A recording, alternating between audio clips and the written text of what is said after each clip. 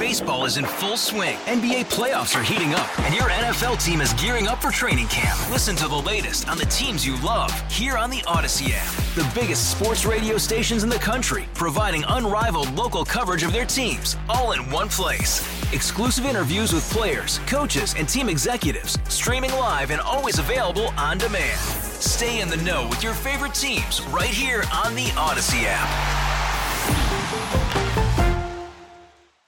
Good evening, folks. It's time for your Monday evening edition of It's News to Us, our daily podcast, taking a look at the day's top stories. And today's top story actually was not one we expected.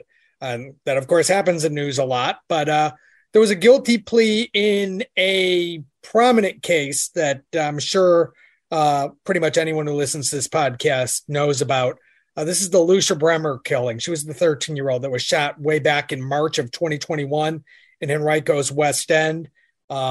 Near Mills Godwin. This occurred actually right as a football game was getting ready to get underway, because that was the COVID spring, and they were playing football in the spring season that year. But the trial was actually supposed to start next week. Instead, we got a guilty plea. It happened today. Dylan Williams, he's the teen whom up until now we have not named, but now that he's pled guilty and is 16, we'll name him. Pled guilty to murder, attempted murder, because there was a second girl with Lucia Bremer at the time she was shot and killed, and use of a firearm. He faces a maximum of 60 years when sentenced in April. The Bremer family has talked with the Commonwealth's attorney. They are supportive of the decision to go with a plea deal. As we've reported multiple times before, there were a lot of circumstances in the background of this case. Dylan Williams had an incredibly traumatic upbringing. His father was murdered when he was really young. His mother died in front of him, also when he was young. He had unspecified mental health issues. And basically, this kid had a lot of trauma in his life and a lot of mental health issues in his life. We don't know why he targeted Lucia Bremer, but he's going to be going to prison probably for a long time. And part of the reason that the Commonwealth's attorney, Shannon Taylor, had wanted him tried as an adult was that he can get services for a longer period of time as an adult as compared to being tried as a child, where he would be, released from the system at age 21. So again, surprising guilty plea today, mostly because we were expecting this trial to go to trial next week. We hadn't had a guilty plea up until this point. It's kind of surprising it comes right before trial is to start. You covered a couple of big stories today. One, this is a story that sort of happened over the weekend. Chesterfield police were worried that they were dealing with I think like an assault and abduction case, basically, over by the Chesterfield Town Center. What happened with that, and how did that then end up getting resolved? Yes. So on Saturday, basically, Chesterfield police got a call from somebody who had been out at the Chesterfield Town Center and had witnessed two males jumping out of a car, getting into an altercation with a third male, who they then forced into a gray SUV and drove off. And so the person who saw this thought they had seen an abduction, and reported it to Chesterfield police, who then eventually later on Saturday put out a release to the media, basically asking the community for any sort of information about this. And as it turns out, there was no abduction. It was two juvenile teenage boys, basically, playing a prank on their friends, another teenage boy. And, all of them were safe at home with their families. The juveniles and their families called Chesterfield police to clarify that there had been no abduction. But, there was a chance that they could still get tried, is the thing.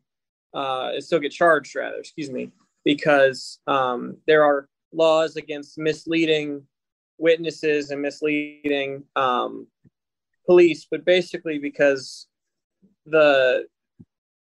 it was decided that because there's no evidence that they were doing this to freak out people in the parking lot or to cause they weren't doing this to be seen or to cause any sort of concern. They were just playing a prank on their friends. They will not be charged, which I'm sure they're thankful for. Right. And no false report or anything, really. It was just a really stupid prank in a public area. What's interesting is we've seen a couple of things similar to this, actually, oddly enough, in Chesterfield, if I remember correctly, recently. You think people would learn after a while, but this, teens being teens, and things get out of hand awfully quickly. But it's good. It's good that they're not facing charges. It's good that police were able to resolve this in fairly quick order. Yes. And that was dealt with. Other story you handled, and this story I saw pop up in part because my Dominion bill came back last week. But not only that, let me tell you something. My neighborhood Facebook page, I thought my bill was bad. My bill was not all that bad. My neighbors saw some really, really large jumps in their power bill. So we gave Dominion a call. What did Dominion have to say in regards to why bills were so much higher in December and January?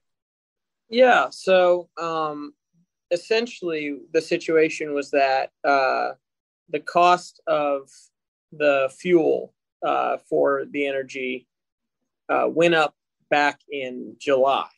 And according to Dominion, that is something that it's I forget the term they use, but essentially they sell the energy itself to the households at cost. They don't make a profit on that. But so when that cost went up, obviously they're going to charge more for it. But when the weather has been pretty temperate until December, it's harder to notice when the bills are still relatively low. But then in December, and especially that last week of December, right around Christmas time, when we had that cold snap where, the weather got as low as 7 or 8 degrees overnight, people's HVAC was working a lot harder to try and compensate. And, that is already going to rack up a higher bill regardless. But when combined with these higher energy prices from the summer, racked up to some unexpectedly large, energy bills. Yeah, I knew my bill was going to go up in part because, hey, it was a little bit colder, and I had Christmas lights out in the lawn that we kept on at multiple hours. But I wasn't expecting the jump that I saw. Obviously, you don't realize it when the temperature is 60 all the time, but when the temperature gets down to 7 or 8, it's noticeable. Mm-hmm. And that's what, especially for when weather gets low, Dominion actually recommends turning your heat inside the house down a little bit and just bundling up a little more in the house, even beyond a money-saving technique. But just, the older your HVAC system is, trying to get your house up to, say, 70 degrees from 8 degrees is going to put a pretty major strain. And so, some older systems might just sort of get knocked out entirely by that sort of thing. Yeah, understood. And of course, I'm sure Dominion also mentioned that, hey, we do have budget plans. You could do that. You don't have to worry about, paying different amounts depending on the season. They'll average it out for you.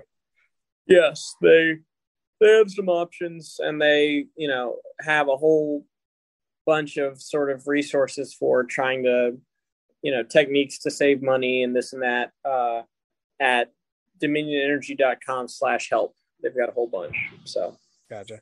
And one final story we covered for you, a bunch of gun bills in front of the General Assembly today.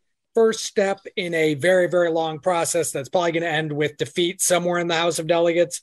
But the Senate Judiciary Committee, I should say, approved an assault weapons ban. Also, additional requirements that you lock up your gun and ammo if you have kids in the house. That's almost like a direct response to what happened down in Newport News, although this bill was in before that happened. but it has an even greater tie because of what happened down in Newport News with that 6-year-old. These will go to another committee, eventually the Senate floor, but they're almost surely going to die in the House of Delegates. One bill that was not brought up today, actually a couple of bills that were not brought up today, were Senator Amanda Chase's bills, and that's because Senator Chase, who prominently has been anti-COVID vaccine and anti-COVID vaccine mandates, has come down with COVID. I texted with her to see how she was doing. She said she felt a little ill last night, tested, and will be watching session from home and doing stuff along that line while she remains positive, and then will return to session when she's negative and handle her bills then. Although I will say that she probably needs to come back relatively quickly because we're nearing the point where the Senate can no longer handle Senate bills. So she's got limited time. I don't have the exact date on that, but limited time. And you can test positive, as we've learned in our own lives, for a good period of time before getting negative and being allowed to return to work. So anyway, this has been the Monday evening edition of It's News to Us. Again, a lot of stories. We'll keep an eye on the General Assembly tomorrow.